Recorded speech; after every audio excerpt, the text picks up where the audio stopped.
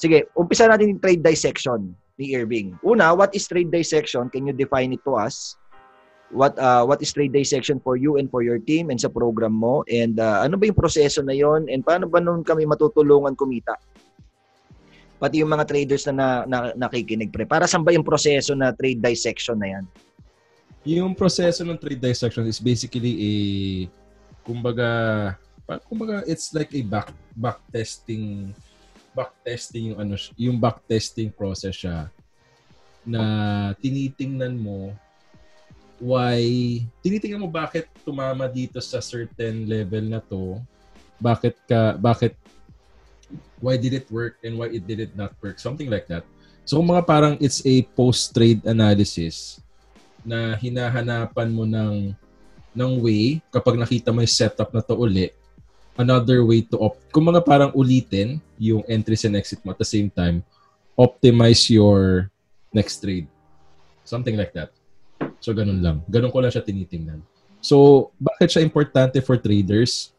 Again, we as technical traders, it's really important for us to have an edge against other traders. So, syempre, ang stock market, it's a forest. It's a forest. It's a jungle, sabi nga ni Cap sa P4Q, no? Kumbaga, yung stock market, it's a forest na maraming wildlife. Merong baboy, merong giraffe, merong zebra, pero merong lion. Okay?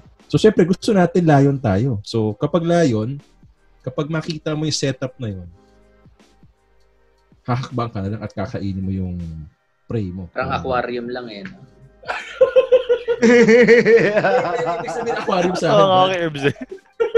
Puta, parang Salute our frontliners. Brad, mahirap. Pucha, anong klaseng aquarium, pre? Kasi yung alam ko na aquarium, Brad, hindi masyadong Brad. Walang masyadong wildlife doon. Hindi masyadong minsan nga isang arwana lang yun nandun eh.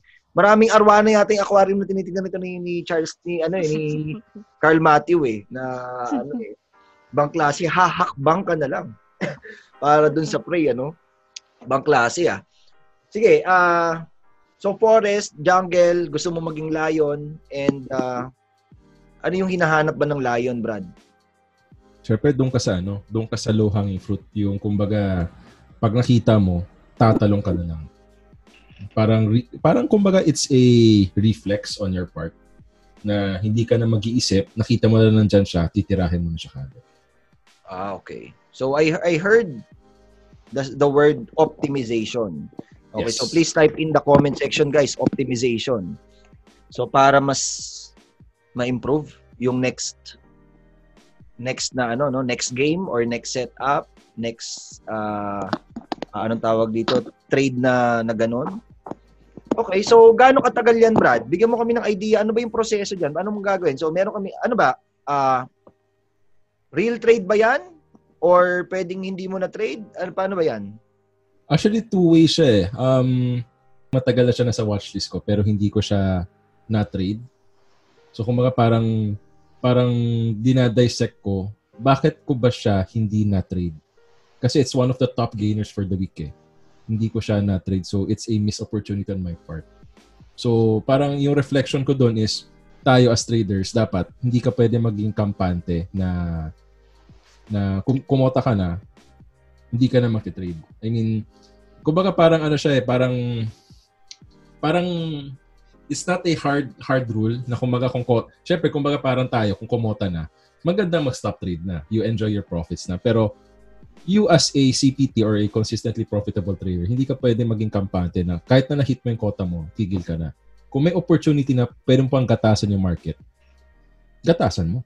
So parang pala yan, Brad? Being relentless. Yes. Being relentless dun sa pursuit. Oh, guys, mayroon ba kayong masasabi doon? May i-add doon? About doon sa trade dissection? Na I'm sure doon sa mga doon sa mga bago pa lang sa trading, baka hindi pa kasama to doon sa proseso nyo. Kasi usually ang nangyayari sa mga beginners is yung trade planning. Sigurado, I'm sure meron naman kayong trade planning na proseso. So that's one process. And then another process is yung anong tawag dito, yung execution. May step by step din kayo doon. And itong sinasabi ni Irving is more on the post-trade, after hours or after trading na ginagawa. So like ngayon, ginagawa nila to every Sunday or what. Pero inaano nila yung, may tawag ako dyan sometimes autopsy report. Okay, so tinitignan mo kung pwedeng what went well dun sa... So in your case, ang inaaral mo is bakit ko na-miss. So that's the question at hand. And pero Brad, in terms of in terms of doon sa, so paano yan? I-journal mo yan? May Excel file ka ba dyan? May notebook ka ba dyan? Or paano? I-screenshot mo yung chart? I-record mo? Paano?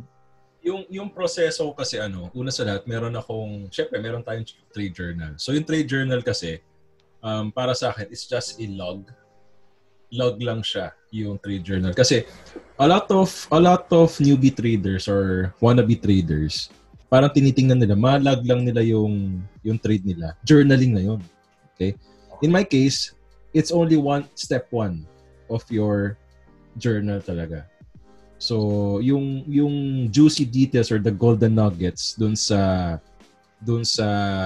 journaling mo is actually yung reflection mo, whether it's a winning trade or a losing trade.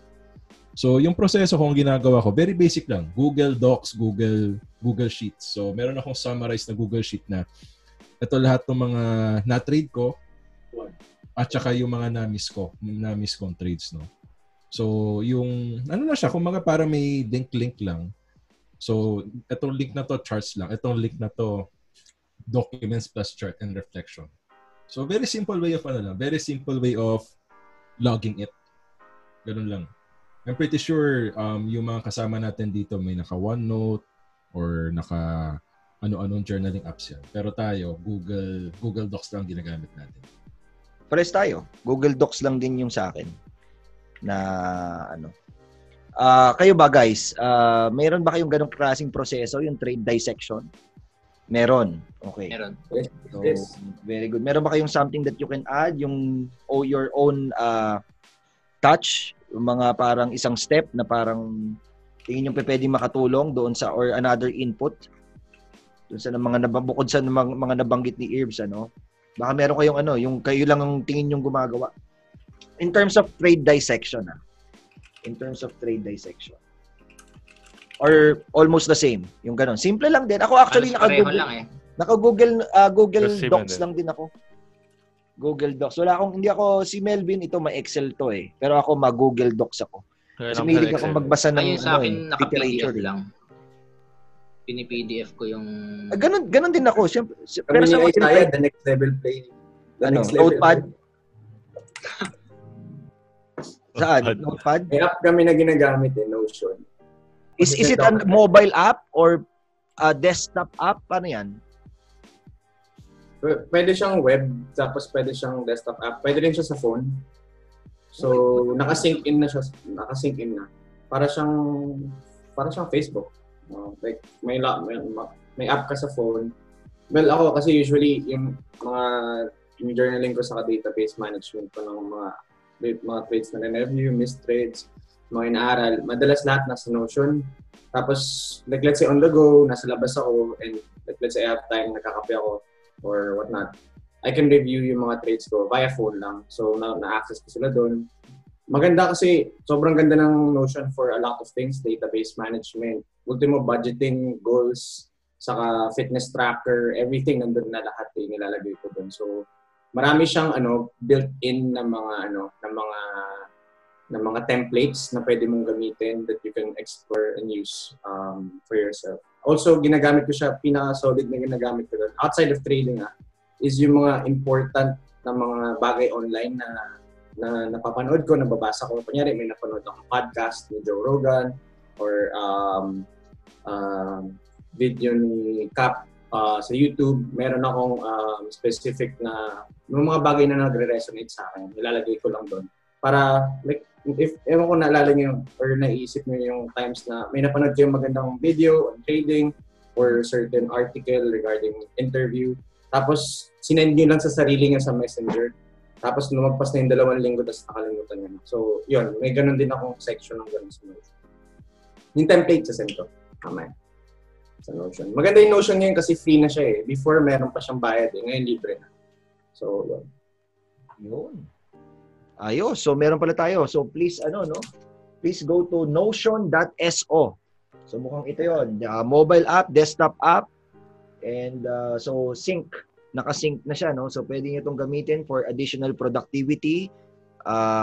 Hindi po kami promoter nito. Wala kaming affiliate na links dito or what. Pero, syempre, we want to, yung mga bagay na, anong tawag dito, mga bagay na masaya kami na gamitin and sa amin, nakakatulong sa productivity and efficiency namin. Yung sinishare din namin. So, Isaiah, anong sa'yo? Anong benefit sa'yo nitong Notion? Kap, mabilis kasi ako usually before this year, nung sinabi sa akin ni Amos yung Notion, handwritten ako eh. Handwritten para damang-dama ko, no? Pero paperless ko na mas madali, type na lang. And then, parang OneNote lang din naman yun. Parang OneNote lang din. Cool lang na hindi mainstream. No? Hindi, pero maganda rin features, may mga layout. Pero yung sa akin, simple lang. Tapos ginagawa ko siya daily, then once a week, parang weekly report or recap, and then once a month. So, gano'n lang naman reflection. And then, madali mag-paste ng chart. So, words, then paste ng chart. Gano'n lang. Sige, itry nga natin to. Thank you so much, Isaiah and T3, Itry ko nga to next week. Itong Notion na lang ata yung traditional na notebook talaga. Si Irving din pare, meron siyang pinost nung nakaraan. Nakita ko sa sa my story niya, nakadalawang notebook siya. 1 notebook siya per month. Nakita pare, sabi ko nga sa'yo, may CCTV ako sa buhay mo eh. Hindi ka makakataka sa akin. lahat yan. Ayun ang ninonote ko pre, yung laman ng Google Docs ko, hindi trades, kundi mga buhay nyo. So ito, nag-comment si Irving Chin dito sa ganyan. Ayun ang mga sinesend ko sa Messenger, mga links ng mga nangyayari sa timeline. De joke lang. Pero nakita ko nga na nag-notebook. Ako actually nag-notebook pa rin ako, pero medyo nagta-transition na ako to iPad. Okay? So far helpful siya sa akin kasi unlike sa notebook, hindi ko kailangan magdala ng... Sa notebook kasi isang lang ako. Ang gusto ko sa iPad is pwede kang yung maraming kulay.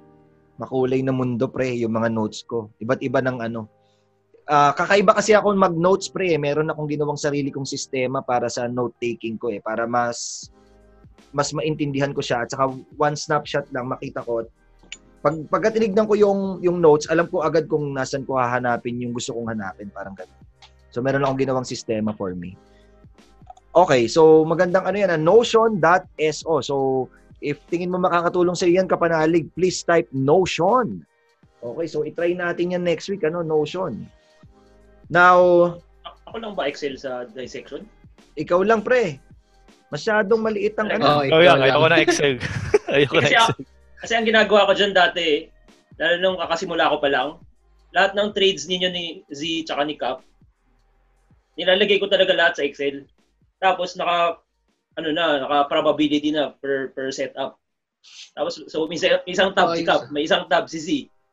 Kaya talagang Excel ako. Ganun ako mag-dissect. Pero meron din ako analysis. Alam mo, minsan pa nagsasalita si Melbs, pero natatakot ako eh.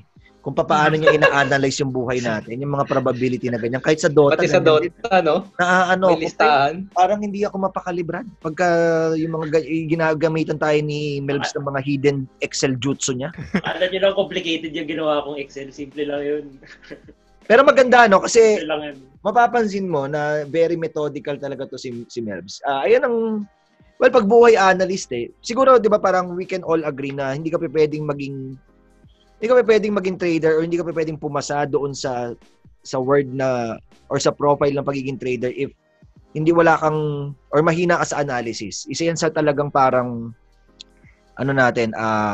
high income skill or $1 million skill natin, yung analysis So pero iba yung level nung kay Melbs. Parang talagang by numbers yung tinitignan niya para siguro the word is very objective siya kasi kami si Carl, ako, si Irving, nandun kami sa parang mellow touch pagka journaling, nandun kami sa more on descriptive and well, depende naman yan sa gagamit as long as it's useful, that's the word that we are after, useful. Okay, so walang tama or mali again. So, ayun. So, bigyan natin ng isang bagsak si Irving Chin. 3, 2, 1. Boom. Very juicy, ano? So, pakitype dyan, kapanalig, trade dissection. For optimization. O, di ba? May mga use notion. O, di ba? Ayoko nang dagdagan pa. Pero, yun. Let's go with T3. T3, what do you mean when you say trade walkthrough? Ano yung ginawa, ano yung ginagawa niyo doon, and para saan yung proseso na yon, and why is it important, and ano yung maitutulong niya para maging consistently profitable traders kami? Every 2 weeks ko siya ginagawa with my students. So it's a time for us to kumbaga medyo chill out and kumbaga talk about not just our good trades, also our bad trades. So sa trade walkthrough, may specific process kasi kami na dinadaanan wherein we take a look at yung market condition muna, yung flow ng market. Kasi sa system ko, especially with how I teach my students, very critical yung market condition. Kasi marami sa mga students ko hindi lang PSE na yung tinatrade.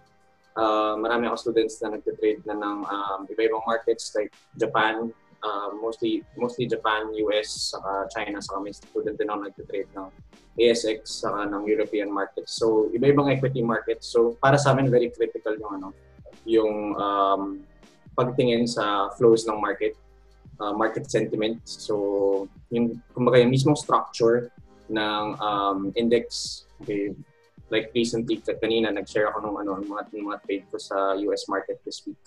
Yung mga biotech stocks na kumita ako, pero when I got out dun sa trade, ang laki nung gap up kasi may high impact news and a bunch of other things. So, mostly, yun lang yung process namin. Tingin muna sa index and then we try to take a look at how we executed our trades. All of our trades na we discussed dun are trades na na-execute na namin. Yun yung mga best trades namin for the past 2 weeks, saka yung mga pinaka-worst. So, pinapasadahan muna namin yung mga magagandang trades, ano ba yung mga magagandang bagay na ginawa namin doon. Lahat yun kami, isa-isa, pinapasadahan namin. So, entries, ano ba yung trade idea, saan ba yung level, target, paano mo ginamitan ng trail stop, naka-base ka ba sa volatility or candle-based, or yun. So, yun, plus yung worst trades. Ano ba yung nangyari dun sa mga pinaka-worst na trades mo for the week?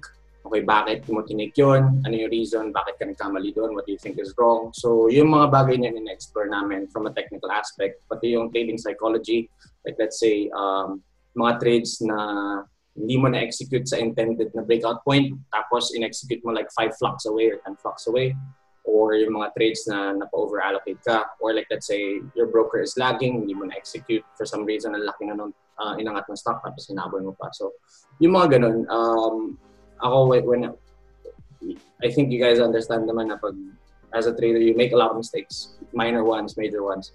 And importante na nakikita yun ng mga tao within our environment, within the group, or within the peers or the people that you trade with, para nakikita nila yung mga ginagawa mo or ginagawa din nila.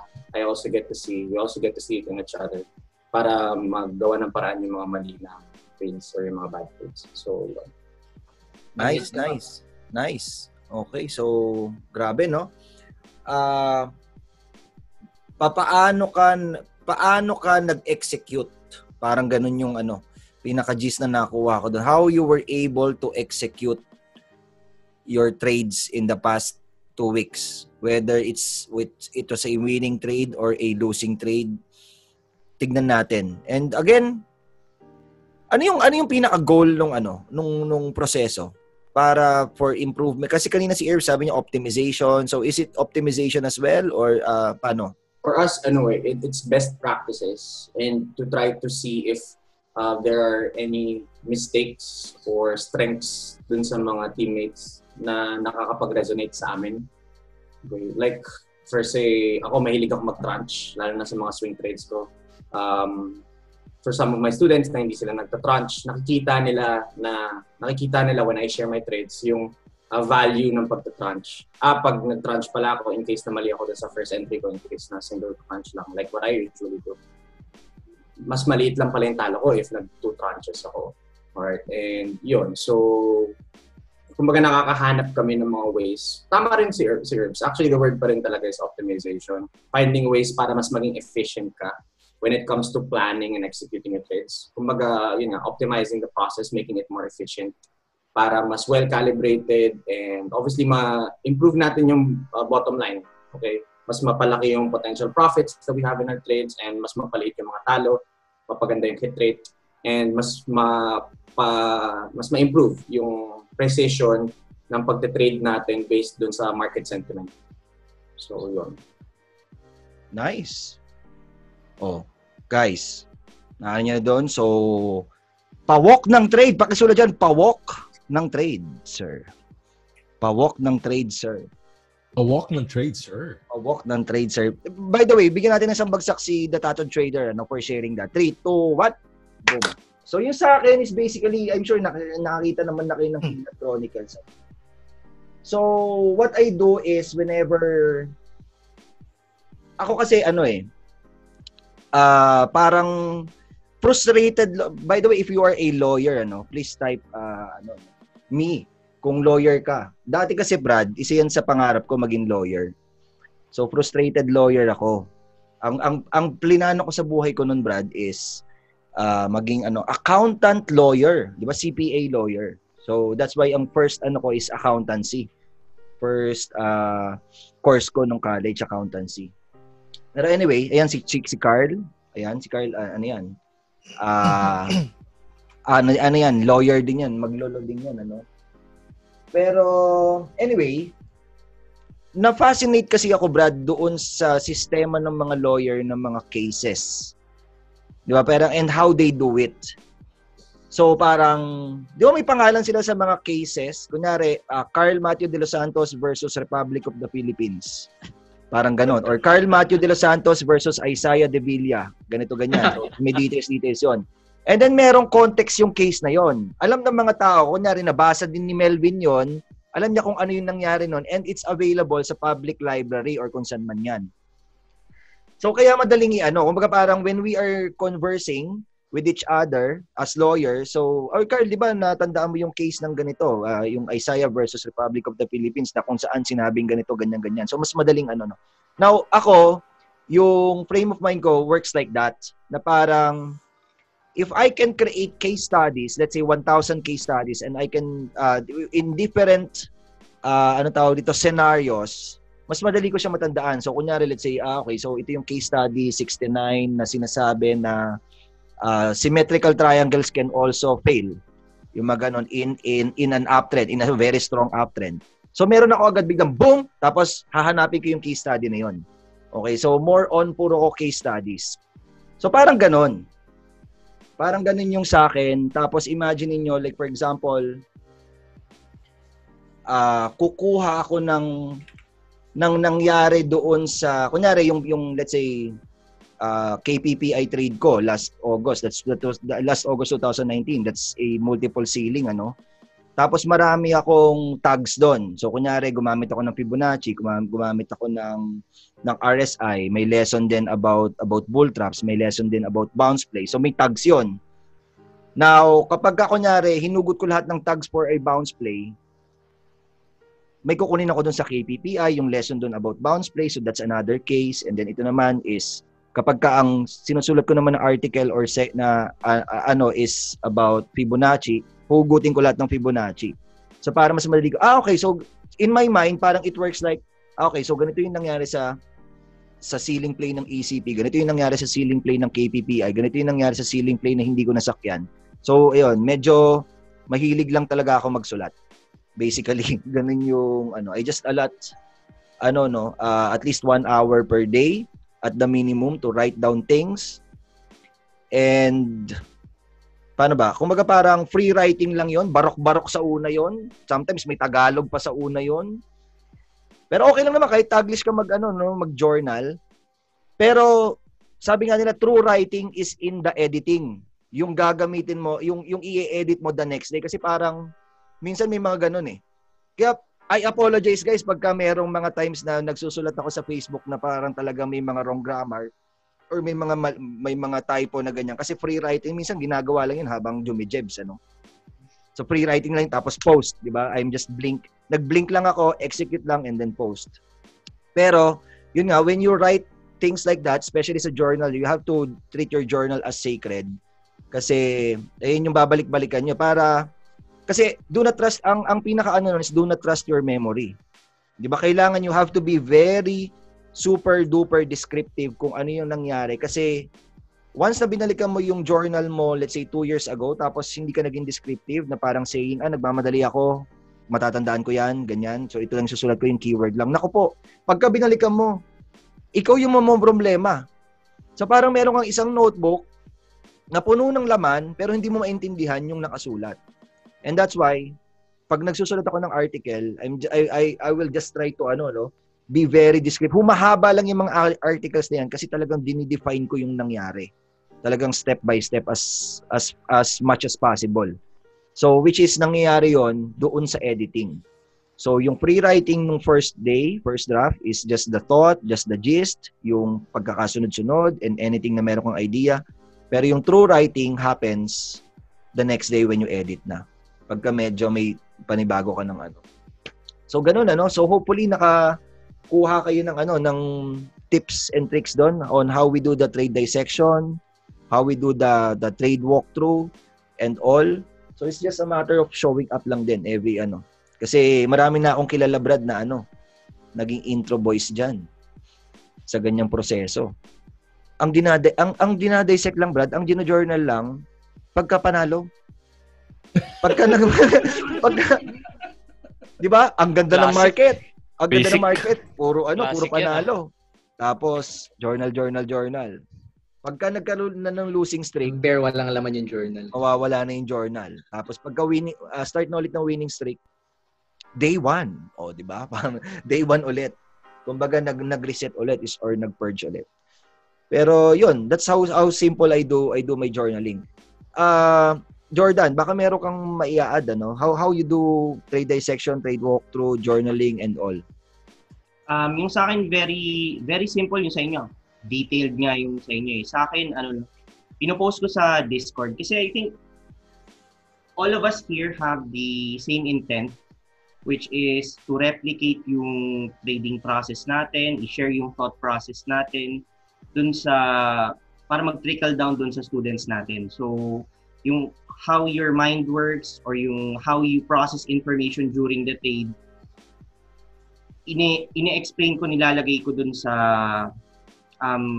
ako kasi pag nag-journal ako, so may chart, tapos may snapshot, and then reason for buying, reason for selling. Ganun lang kasimple. Tsaka some other thoughts, nilalagay ko dun. Ang goal ko kasi dyan is, again, para magaya, tsaka ma-record yung patterns, para magamit ng students and future students. Tapos, hindi lang ako yun naglalagay. Kasi yung trade journal ko, nilagay ko na rin sa Discord para may access lahat ng students. So actually, hindi lang sa akin, pati yung trades ng ibang students na nagpo-post dun sa library. Para na din, sobrang daming trades. In a way, makakatulong yun for backtesting. Backtesting sa mga gustong tumingin ng same patterns na yun on how we executed those setups. Kasi pwedeng iba yung way of execution ko dun sa student ABC, pero same trade, same structure. So para lang magkaroon ng perspective, hindi lang yung sa akin, dun sa mga magbabasa. So ganun lang kasimple. Tama yun, Tama rin yun. The more depende siguro sa objective mo rin, Kung kunyari, let's say yung kay Jordan is, plano niya rin na, i-share sa students or kasi baka may mga traders naman na very secretive naman, 'di ba? So parang a magician never reveals his greatest trick. So itatry niyang itago yung Ganun ba sa Merbs? May mga code ka ba diyan? May mga secret codes ka ba doon sa Excel mo, Brad, na ikaw lang yung nakakaintindi na pag na-hack is walang makakaintindi na kahit sino? Walang password yun. Hindi, yung mga codes mo, how you define things na parang baka meron kang may pinangalanan ko lang yung mga setup. Pare, breakout, BO na lang. So, yun lang yung baka hindi na maintindihan. Pero yung iba, gets naman nila. Yun lang, sinorten ko lang yung mga setup name. Wala naman mga numbers pa. Kunyari, BRDT 6998. Pucha, ano Setup sabihin? 6-3. Walang codes. Walang code. Okay, so Ibang baka language. So simple lang walang kumbaga parang siguro what we're trying to tell everybody here na there's no hocus pocus when it comes to journaling. And tama si Irving when he said na we don't want you to focus on the encoding, on the actual na pagsulat, but we want you guys to focus on the analysis part, reflecting part, optimization part, what will you do to improve na part, yung mga ganun. Kasi yung iba nauubos, tama si Irbs kala nila na journaling is about recording. I-record ko lang to sa Excel and then tapos na. Naku po, basahin mo rin. Tingnan mo rin yung data, katulad nung kay Melvin. Tingnan mo rin kung ano yung song na piniplay nung data.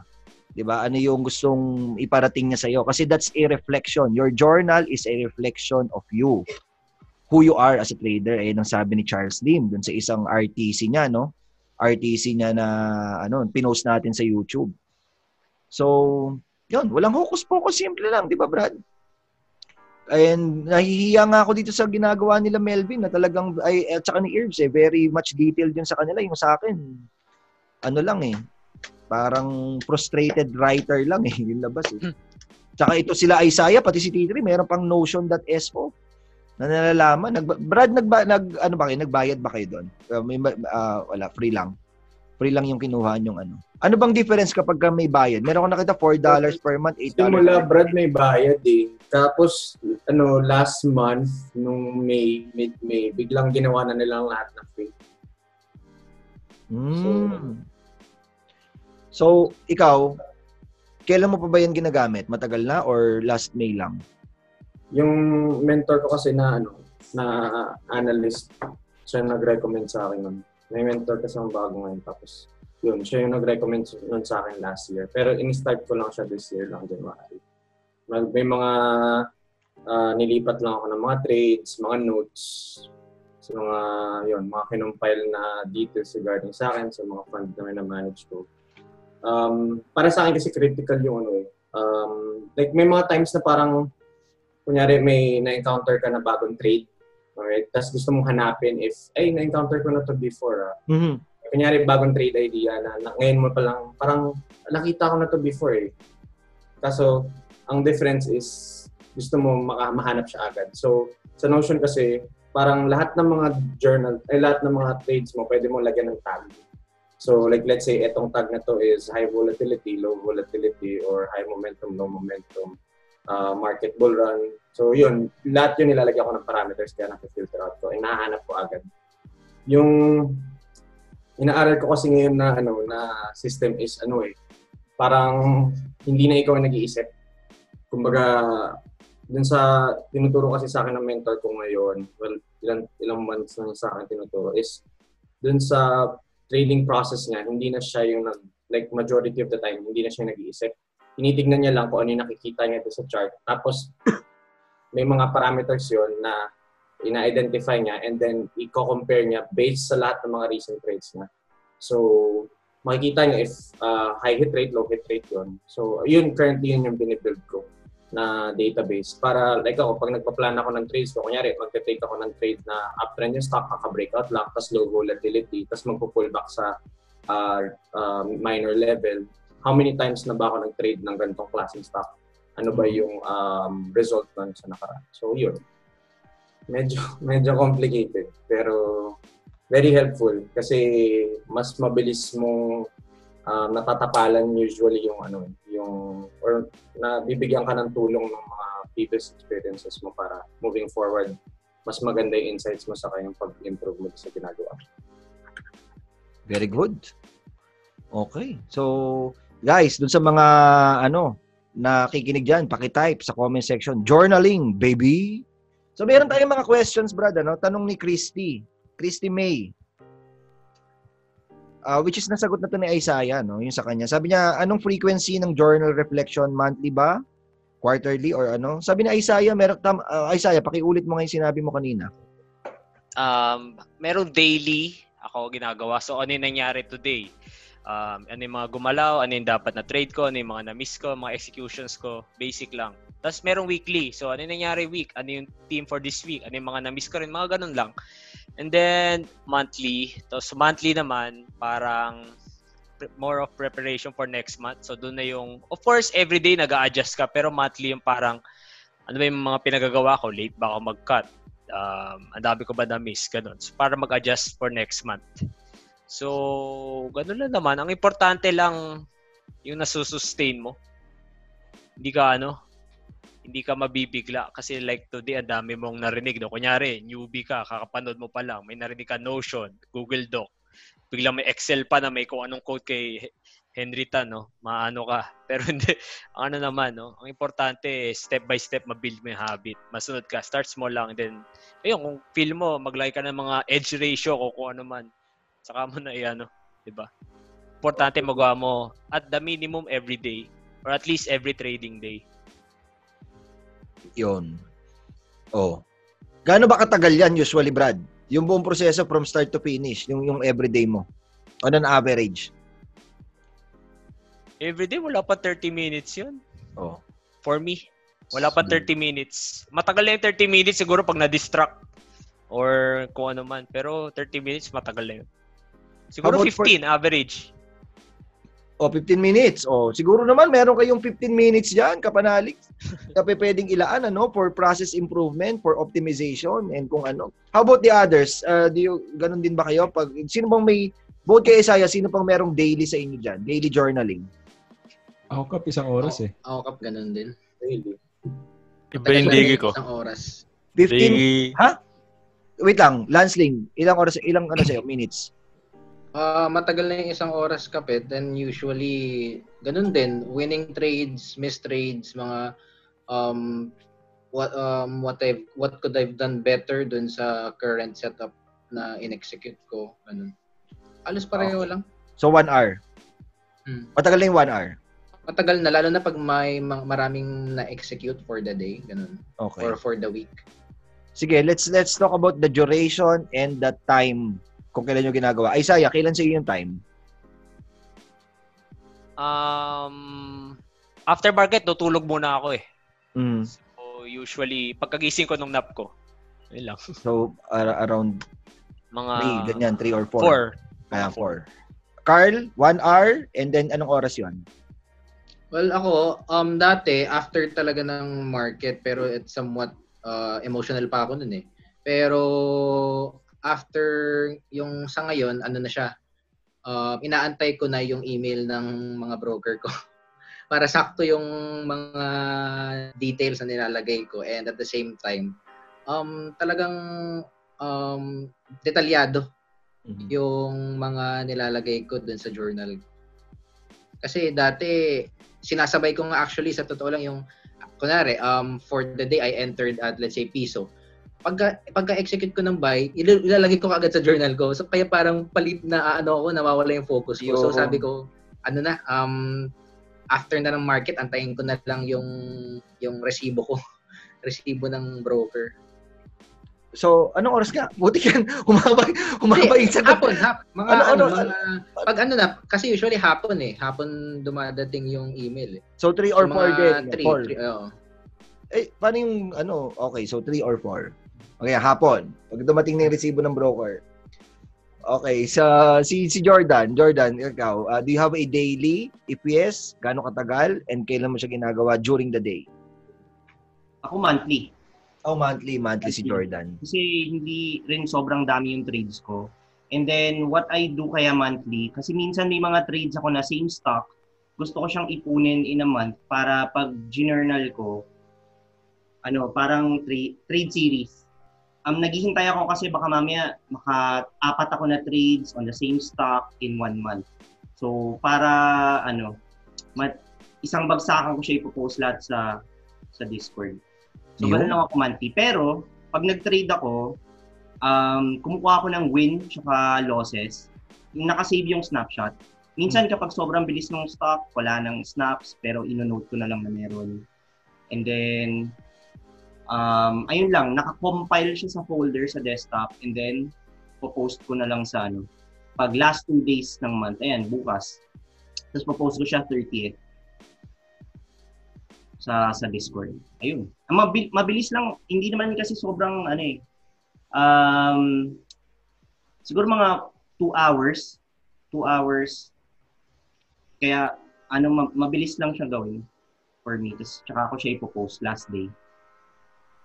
So, monthly, 2 hours. So, kapanalig, siguro naman meron kang 2 hours per month dyan. Pwede mo. So, on a daily basis, from what I'm hearing from you, Jordan, on a daily basis, data collection ka lang. Screenshot, snapshot, and then store.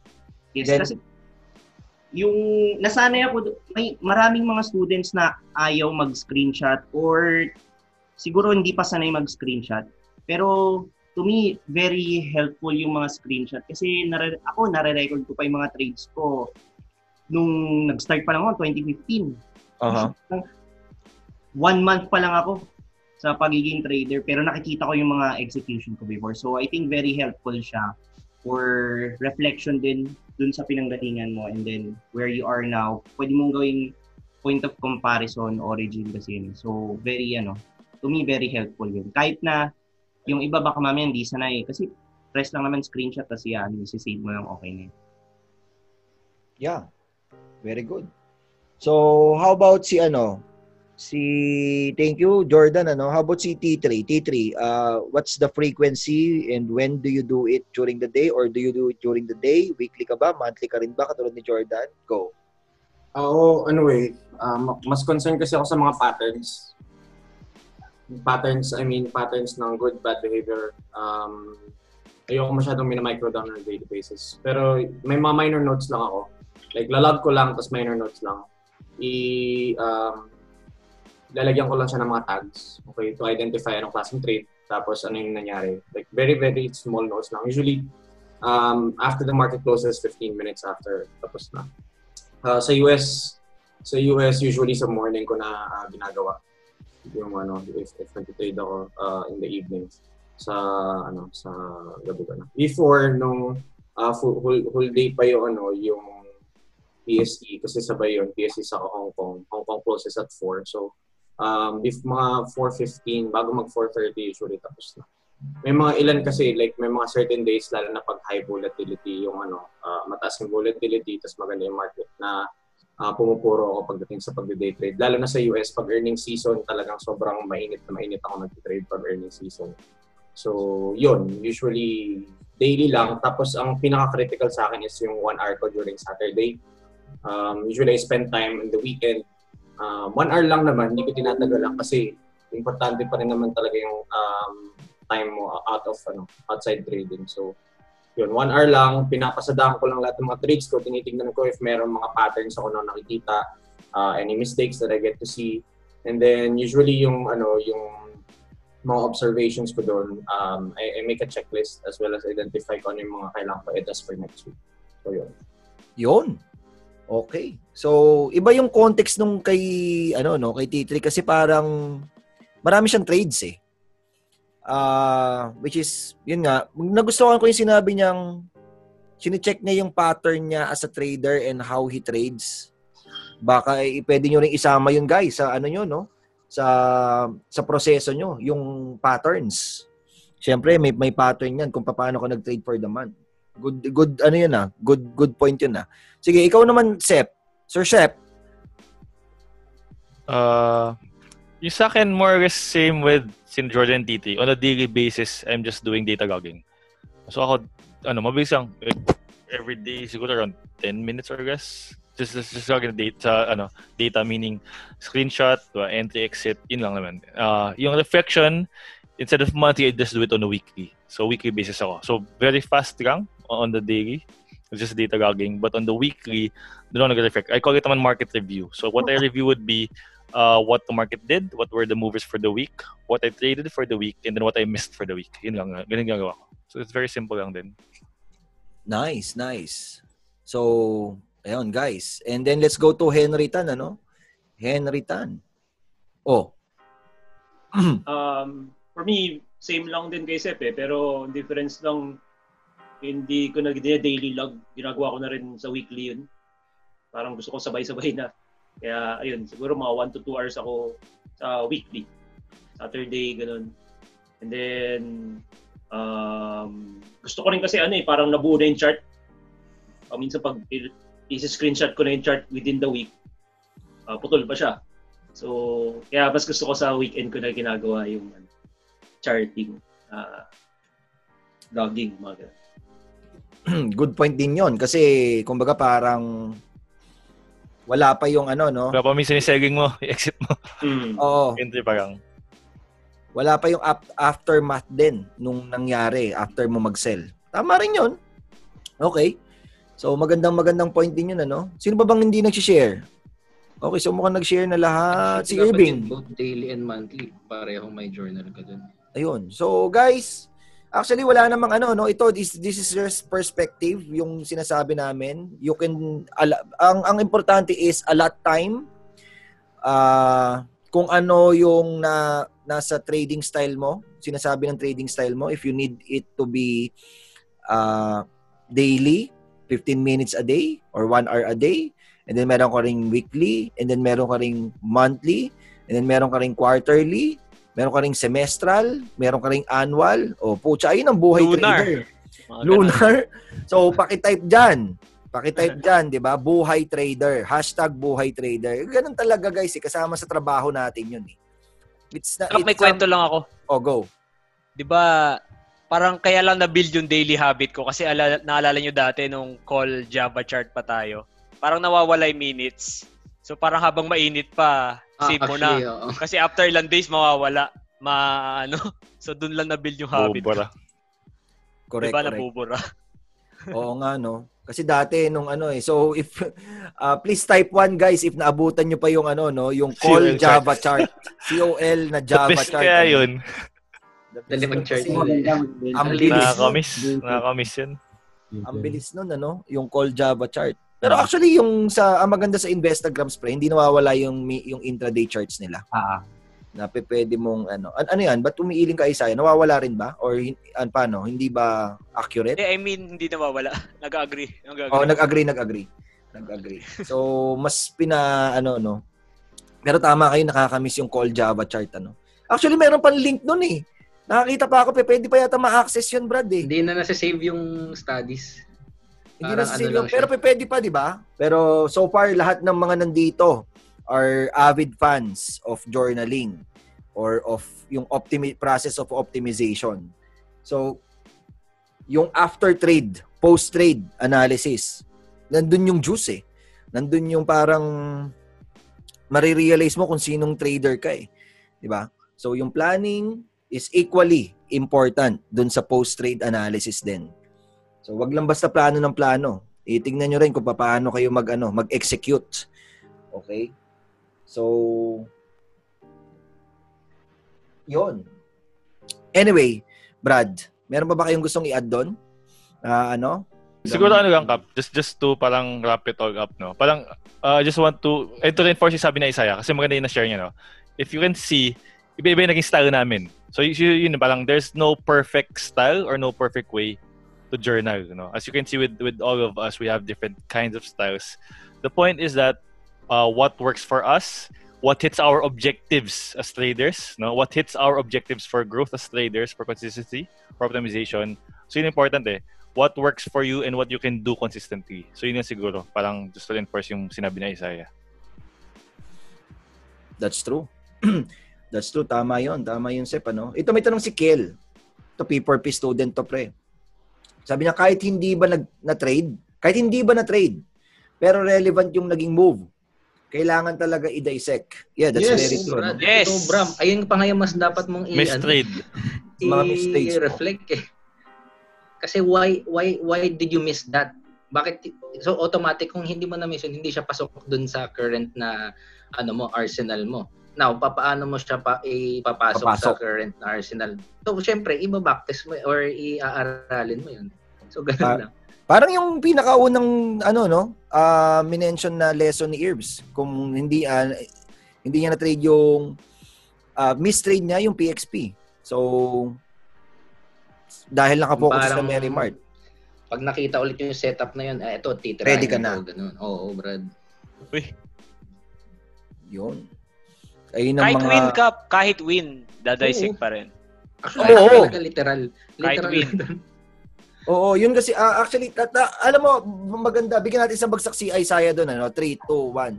Kasi parang, there are a lot of traders na parang, di ba, it's either you earn or you learn, di ba, from your mistakes. So, focus daw on the mistakes kasi you will learn, Pero dun sa winning trades, marami ka rin actually matutunan. For me, they are equally important.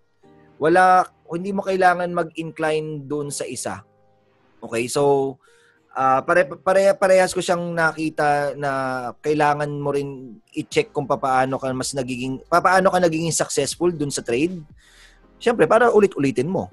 'Di ba? And yung sa losing trade naman is ganun din dapat yung energy mo on how you dissect them. 'Di ba sinabi nga ni Kobe Bryant 'yun, 'di ba? Sabi niya whether parehas lang yung energy niya and pag-dissect niya kahit natalo siya or nanalo siya dun sa sa laro nila sa basketball. So, wala dapat pinagkaiba. Hindi nyo dapat katamaran yon. You can also learn from your winning trades. Kasi tama yun. Journaling is basically being responsible of your execution sa market eh. Di ba? Kung hindi mo gina-journal yung mga execution mo, it's like bira ka lang ng bira. Parang you'll be blaming the market for, let's say, you lost. You'll be blaming it. Kung nanalo ka man, you'll be looking at it as a chamba lang, ganun. Pero with journal, parang you'll create a systematic approach para ma-repeat mo yung wins mo and ma-minimize yung losses. That's true. And ito i-add ko lang din, Brad, kasi merong student na nagdumulog sa akin before. I think 2 years ago yun Tapos about dun sa process improvement yung naging topic namin ng coaching. Pero I found out, nung nag-dig deeper ako, na ang gino-journal niya at ang dinadissect niya is mostly trades ng ibang tao sa Facebook na nakikita niya. Sabi ko, okay din naman yan, pero mas mag-focus ka doon sa mga trades mo na i-journal. Please type 1 guys, doon sa mga nanonood dyan, if tinatry nyo rin i-check, i-backtest, just like yung ginagawa ni Henry Tan, di ba? Yung trades ng iba. Well, meron din namang lesson doon. Meron din kayong insight na ma-draw from doing that. Pero for me, mas mahalagang i-dissect mo or i-walk through mo yung trades mo. Di ba? Kaysa dun sa iba. After mo, the real experience. Kunyari meron ka pang extra na time na pwedeng i-allot para sa trades ng iba, saka mo isunod yon. Pero you have to prioritize your own trades. Okay, wag kayong kasi natataka ako dun sa nagpa-coach sa akin, hindi niya dinadissect yung trades niya. Ang dinadissect niya is yung trades ng iba. Sabi ko, paano ka mag-i-improve niyan?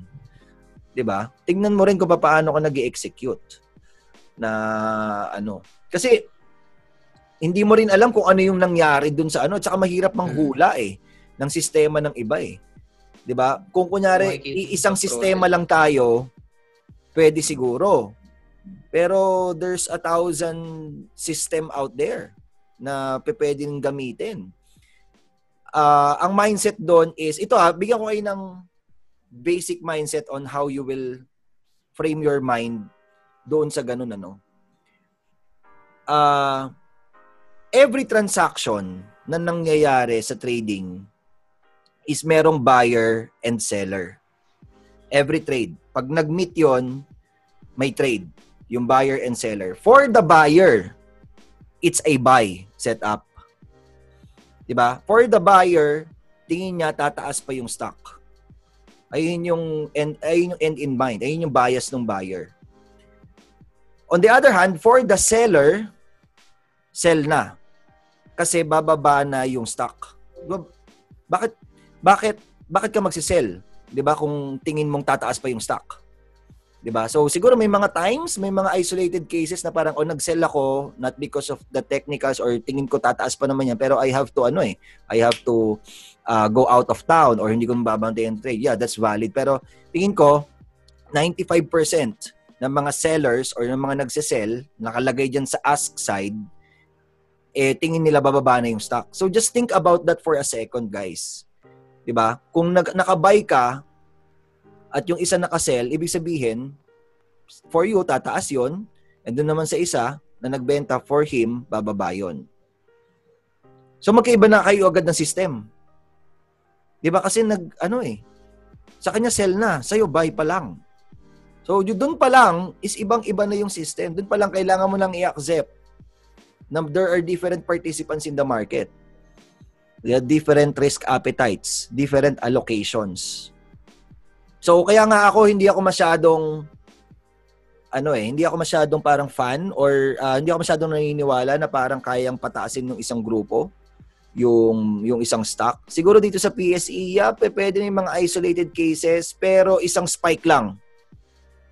Pero but the trend, if the stock is trending, market ang nagpapataas nun, hindi isang grupo. Market is always right. Market yon. Kunyari yung one day spike, boom, tapos kinabukasan wala na, kaya pwedeng pitikin. You just have to i-accept mo yung fact na hindi tayo pare-pares ng system, buy sa'yo, sell sa kanya. Kaya nagkaroon ng trade. Whether nakabuy ka sa pinaka-bottom, sa flooring, or nakabuy ka sa pinaka-ceiling, na done yung trade dahil merong nagbenta. Okay, so dun pa lang magkakaiba na tayo agad ng sistema. Hindi pa pwedeng iisa lang yung participants. Okay, so yun yung something that you need to keep in mind. So ito meron tanong si Steven Lim for Irving. Okay. Boss, question lang, naririnig ko, nag-allocate kayo ng 50% sa mga setup na mataas conviction nyo? Tapos, teka lang. So, pag ganun, paano mo ma-maintain yung 1% VAR per trade? E di 2% cut loss lang siya. Boom. Well, position sizing plays a big factor. Tsaka yung tranching. Yun nga. So, is it something na, ano yung mo doon, pre? Ano yung thoughts mo doon about, sige, doon tayo sa VAR. Kasi ayun yung parang pinaka, value at risk ng portfolio. Okay, so, ibig sabihin, pagka nag-position size ka ng 50%, 2% total portfolio. Ng total portfolio mo, tapos meron ka daw, ang protection mo, ang capital protection mo is 1% VAR. So, naka 2% cut loss ka lang daw. Ganun daw ba ka-tight ang cut loss mo? Or wala kang VAR? Hindi mo sinusunod yung general rule na 2%. Do not risk more than 2% of your portfolio. To answer your question, una sa lahat, nirerespeto yung VAR. Okay? So, only all-in traders don't respect yung VAR. So, very important yun kasi yung trade, kumbaga parang yung trade setup would be very dependent dun sa magiging entry price mo. Okay? So, kung mali yung entry price mo dun sa setup na yun, pwede kang mayari dun sa trade. So, kaya ako nakakapag 50% kasi meron ako mga initial tranches on supports. Tapos, bibira na lang ako sa initial, kumbaga signs of momentum, either yung midpoint breakout or yung box stop breakout. So, ganun lang. Puros ganun lang palagi yung trades ko eh.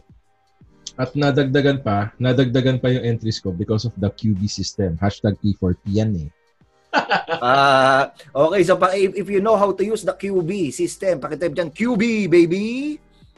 Brad, kasi ganito yun, naniniwala ko that anything is possible. Anything can happen. Sabi ni No-Tail, there's sometimes may general rule naman tayong alam lahat, 'di ba? Like kunyari, never risk more than 2% of your entire portfolio. Okay, so pagka naniwala ka doon, kapag ginawa mo 'yun na hard rule sa iyo, meron kang kailangan na maximum allocation per stock. Okay? Now, what if hindi ka naniniwala doon? Diba? I'm sure may mga traders na hindi alam kung ano yung konsepto ng VAR. Diba? So, just like entrepreneurship. Diba? And that's what makes trading exciting and challenging. Kasi walang hard rule on how to be successful here.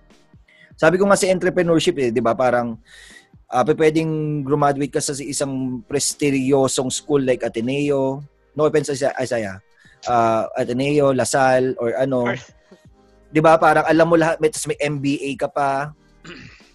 Tapos biglang hirap ka na magtayo ng business kasi sa sobrang dami mong alam.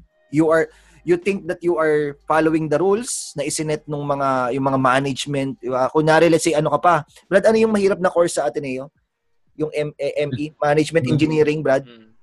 Kunyari, Management Engineering ka pa, Brad. Tapos, hirap ka magtayo ng negosyo. Tapos, merong isang, from slums na masipag lang, tapos bira lang ng bira, malakas lang yung loob, nagtayo ng lugawan, nagtayo ng gotohan, tapos na kumita ng milyon-milyon eventually after 3 years or 5 years. Now, di ba, parang ikaw, nag-aral ka sa prestigyosong school, alam mo yung mga rules, okay, na isinet, di ba, magtataka ka rin, bakit siya? Pero you have to accept the fact na parang anything can happen. Anything is possible. Dito sa Ako, ang pinaka-macro ko perspective dyan, Brad, is everything na meron tayo ngayon is created by man. Tayo lang din na nag-create. Even time. Even the concept of time. Tayo lang din na nag-create nun for us. Pero sa totoo lang, anything can happen . So, my point is, pili ka kung saan ka magpapaalipin ng mga rules. Kasi ayun yung magdidikta ng course ng buhay mo. Ayun yung mag-shape ng destiny mo. Yun. Tsaka yung mga rules na yan, kapag na-break yan, parang a-adjust ulit ng bagong rules. Parang lang yan . Basically, we do not limit, it somewhat, rules will limit yung growth natin. Pero if we really want to go to the next level, parang you'll make a way to somewhat bend the rules. Then eventually, yung pag-bend mo ng rules magiging normal na rin. Then mag-a-adjust lang ulit ng iba pang rules. Parang ganun lang. Yung sinabi ni Jordan nung nakaraan, Brad, sabi niya, you have to be adaptable. Di ba? Parang kasi the market is constantly changing. Di ba sa entrepreneurship, sa mundo ng business, yung mga negosyo 5 years ago, pwedeng wala na ngayon . Diba? And yung mga negosyo ngayon, like kunyari mga Airbnb, pwedeng wala na yung in the next 6 months lang wala na, di ba? In the future . So hindi natin masasabi. So magbabago na naman yung rules, and that's why you need to adapt. Again, so maganda yung shinare mo one time dun sa, hindi ko alam kung sa GG Mastermind dun or Sun. But kumbaga para sinasabi mo is this, only a Sith deals in absolutes. Totoo, Brad. Kung nanonood kayo ng Star Wars, if you're a Star Wars fan, pakisulat dyan, Star Wars, only a Sith deals in absolutes. Ito, from Mieko about journaling, Mieko Morales, thank you for sending this question. Dun sa mga weekly nagjo-journal or review, come Monday ba, ini-execute yung na plans nyo? If not, why? Sige, sino gusto sumagot nito? Okay. Well, pag yung planning kasi is for some traders iba . For some people iisa. Sa akin magkahiwalay yung pagre-review ng mga journals saka ng mga reflections, which is usually sa weekend. Sa akin usually Sunday evening, Monday morning ko siya ginagawa, yung mga plans ko. Bale meron akong like the start of the week, usually Sunday ng hapon or Sunday ng gabi, I'll spend around 1 to 2 hours to plan for my trades for the week. And then review ko yon 30 minutes before each market opens. Like say for Hong Kong, for PSE, 30 minutes before it starts. Tapos sa US, usually around 8 o'clock. So yun, nakasanayan ko na rin kasi nagkana. Pero again, sabi nga nila, magkakaiba . Magkakaiba tayo ng template ng routine, magkakaiba tayo minsan ng template ng timing when it comes to journaling, when it comes to planning for trades. Importante talaga, yung gaya sabi ng Isaiah kanina, is very consistent ka. You know what works for you, you know what your goals are, and then yung ginagawa mo, which is the topic natin for tonight, which is journaling, yung sa question, which is planning for your trades, kailangan naka-align nyo sa goals. And it fits your lifestyle, it fits the things that you kumbaga yung pagkakasunod-sunod ng mga bagay na ginagawa mo.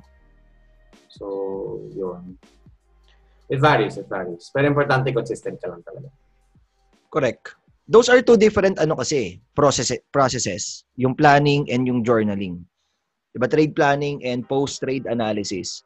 Well, ako naman, what I do is yung na-share ko na to before sa Trading RX, yung ARL framework, yung action, and then reflection, and then learning, and then action ulit, and then reflection, and then learning ulit, and then yung mga natutunan mo, i-put into action mo ulit, and then i-reflect mo ulit kung paano ka nag-take action, and then learning. So that's the simplest process that I do.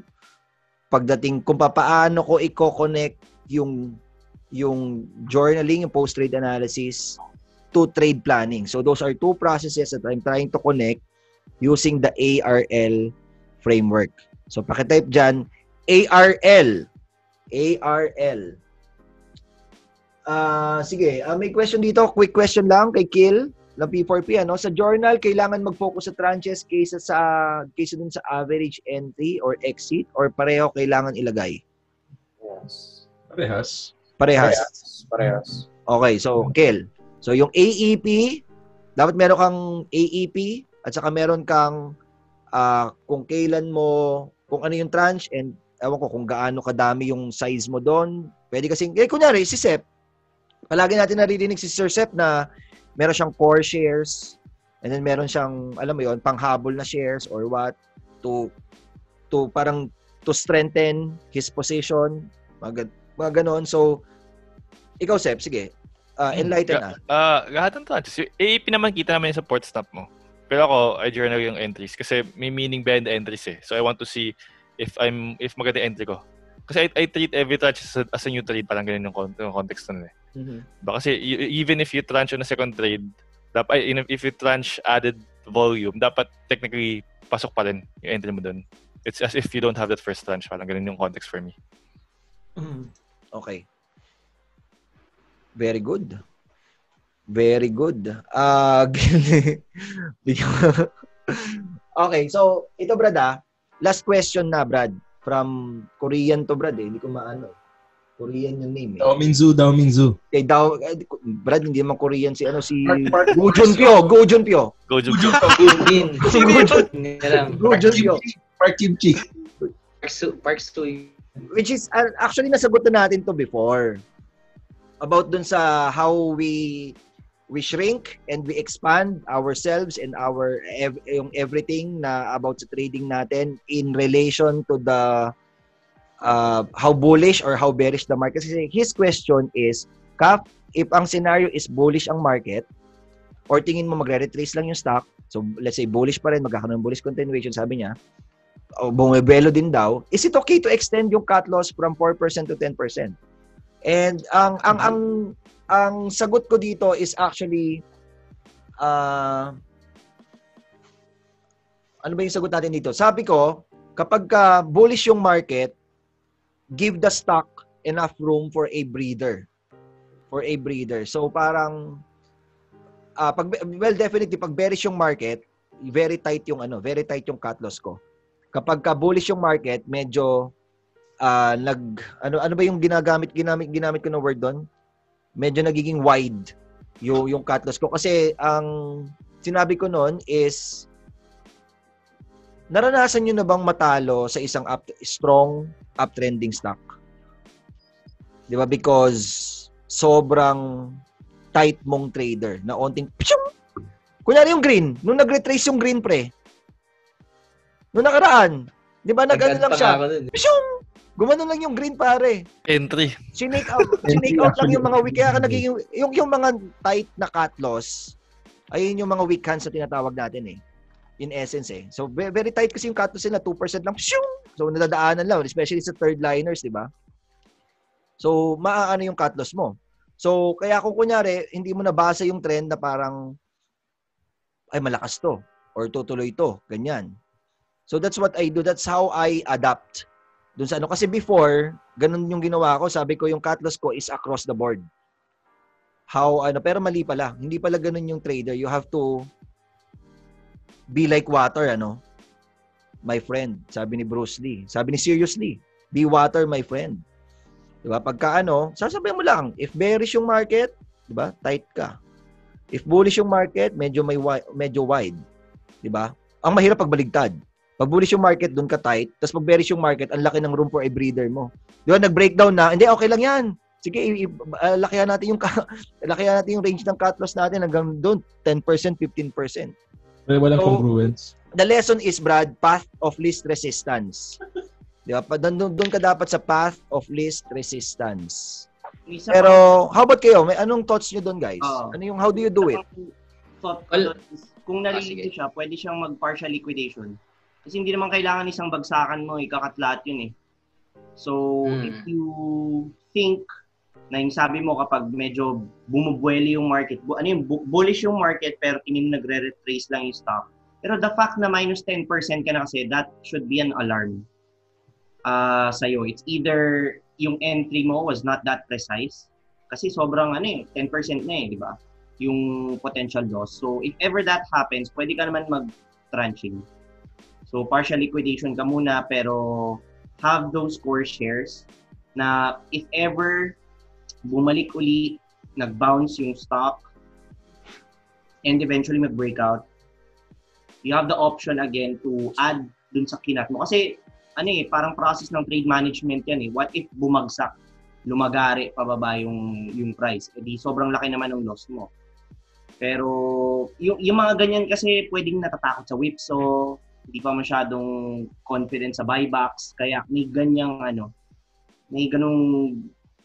questions. So I think may saying kami dyan eh, if you're confused, if you're in doubt, tranche. Yun, ang ganda nun Pucha, pakitype yan. Gusto ko yun if you are confused, okay, if you are in doubt, pull out. Hindi, joke lang. Gago. Tranche. Okay. Why no hate? No hate? Seriously. Why no hate? Seriously. No hate pala, no hate. Seriously. Kung hindi ko maano si George, Kasi di ba, what's the worst that could happen? Pag lumagpak yung stock, at least hindi ganun kalaking damage. Pero kapag tumuloy naman pataas, pwede mo namang i-add up lang yung shares mo. Fine, may konting damage ng konti. Pero since the price is going higher and higher, pag mag-buyback ka, if mataas pa rin yung risk-reward, I think it's worth it mag-buyback pa rin. Kaya Correct. Pangit rin pag one-sided masyado yung bias mo eh. You really need to parang manage both expectations. Huwag masyadong perma-bull, huwag masyadong perma-bear. Ganun. Tsaka tingin ko, pansin ko sa mga madalas na tanong natin, paano yung tranching sa buy? Walang masyadong nagtatanong ng paano naman yung tranching when it comes to selling. Kaya Tama yun.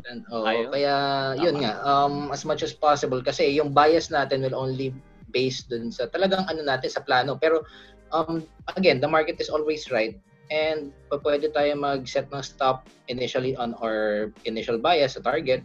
Then eventually, if we are still looking at a possible potential for this for the trade, at least meron pa tayong core shares para in case na umangat palalo, pwedeng buyback ganun, something like that. Or at least, you still have that positions. Tama yun. So, mayroon din the art and science of selling. So, Cap siya eh, varying siya eh. Kasi may mga trader na high frequency yung trading style nila. May mga trader na high reward. Like, may mga trader na usually pag tinignan mo yung range ng profits nila nasa 5 to 10% lang. Okay, pero mas mataas yung frequency, mas mataas yung hit rate. May mga trader na let's say nagto-trend follow or nagmo-momentum na mababa yung hit rate, less than 50% lang. So, pero pag nananalo sila, ang laki, diba? 3R, 5R, 5 times risk, 8, 10, minsan more pa.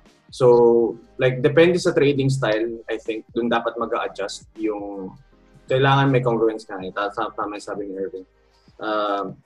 Kailangan naka-align yung pagbebenta mo sa pagsasell mo. Depende sa objective mo sa trading style. Kailangan kung ano yung identity mo sa trader, doon naka-align yung ginagawa mo. Kasi pag kunyari, wide stops ka, tapos yung reward mo naman, ang liit lang.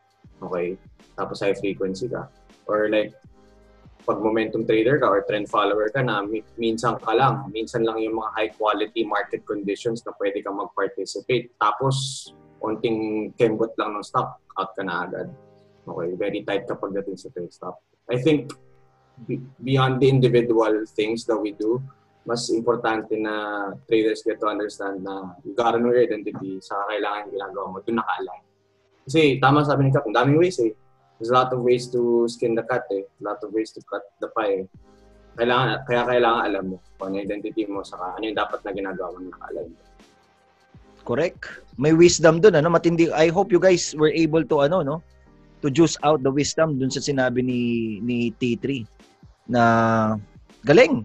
Galing, know your trading style. Of all people, na kailangan mo i-dissect is yung sarili mo.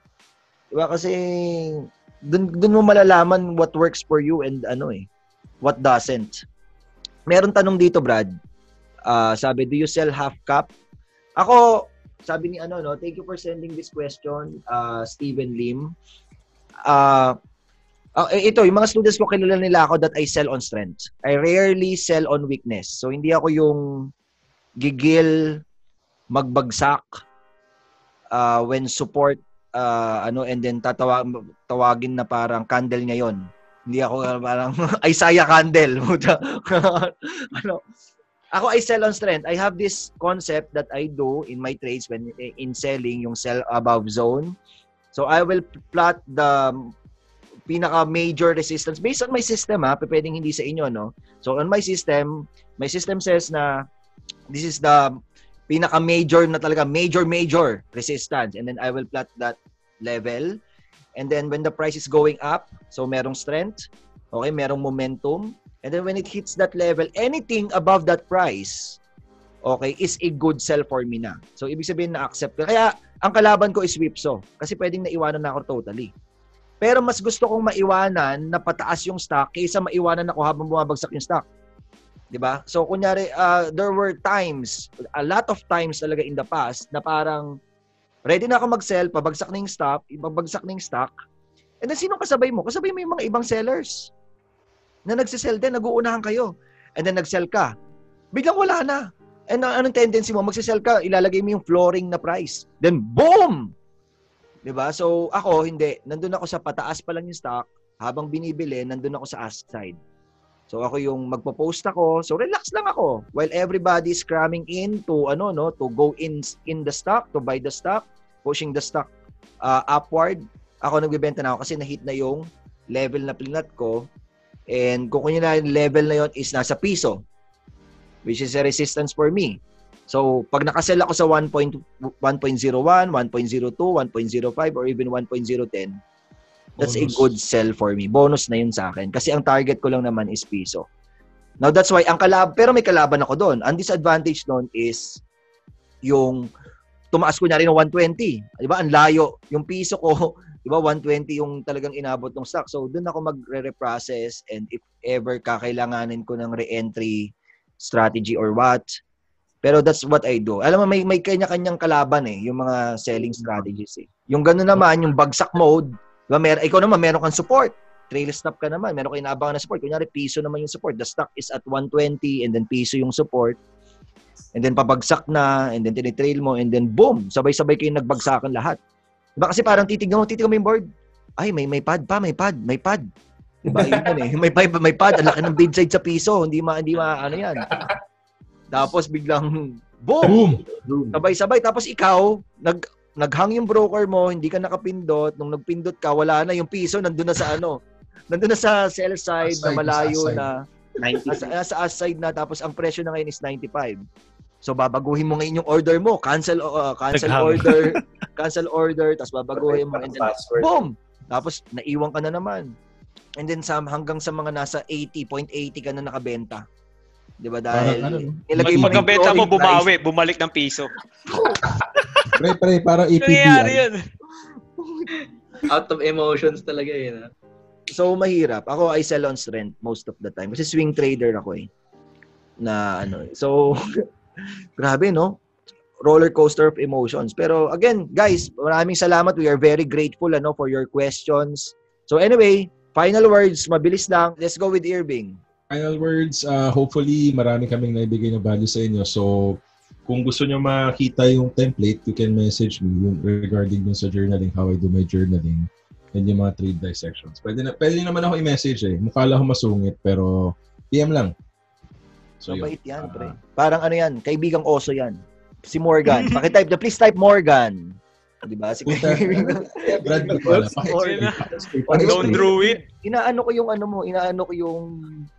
yung tawag dito, yung image mo, Brad. Sino nagsabing masungit ka? Hindi kaya?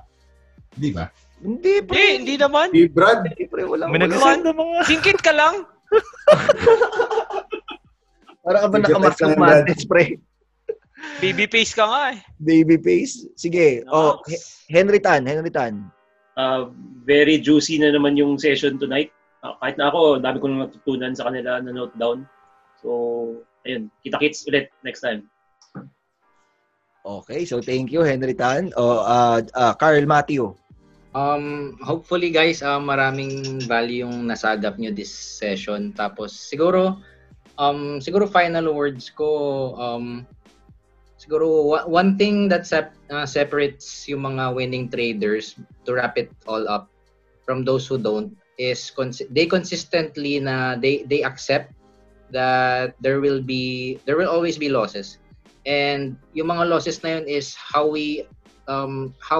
the traders really react and execute after those losses. Okay, so both pati na rin sa winning, but most especially sa losing trades. Kaya regardless doon, kung manalo man or matalo, yung process niya is will still be the same, but or pwede rin always looking for improvement. And again, they never settle. Bawal yung pwede na yan mindset. Only the best is good enough, kumbaga. Nice. Okay. Isaiah. Ano ba? Ang dami, sobrang juicy, no? Ang daming learning. So, ilan ba tayo dito? 1, 2, 3, 4, 5, 8 mentors. So, I think lahat naman tayo on the same mission, ika nga, no? So, and alam naman natin yung stock market community is medyo toxic minsan, no? Pero tandaan lang natin, no, na our dreams can't wait. Okay? No time to hate. Okay, so pakitype dyan. No time to hate. Pagsasaya. Puto naman 3, 2, 1. Boom. Nawala. Puto biglang nawala, Brad. Biglang. Para artista, pre. Para artista. Mic drop. Mic drop. Mic drop. Na DC. Baka mag-reconnect mo niya. Reconnect. Baka ma-report. Post game. Na DC. Hashtag no time to hate. Brad, mukhang kanina niya pa binibuild up yun. Simula nung nag-umpisa tayo, Brad. Nakaplanado. Okay na. Let's go with the Tattoo Trader. Thank you very much for your time. Hopefully, may mga bagay kayo na na-pick up. And sana, through the insights that we shared in the time that we've all spent together, sana may mga pick up kayo para mas ma-improve nyo yung pag-journal nyo, as well as yung perspective nyo when it comes to following your trading process and improving it in the future. Sige, let's go with Jordan. Ayun, thank you everyone for being here. Alam ko maraming bits and pieces of wisdom na napulot nyo ngayon. I hope all of you or some of you take it to heart and keep what you find useful dun sa mga nasabi namin tonight. Again, this is all perspective. So use your best judgment na lang should you want to execute yung learnings moving forward. Okay. Sir Shep? I hope that you learned a lot from this session. I hope we gave value. So thank you everyone for attending the session. Kita-kits next week. Yes. And see you guys again sa susunod natin na pagkikita dito sa Meet Your Mentor session. Bye-bye!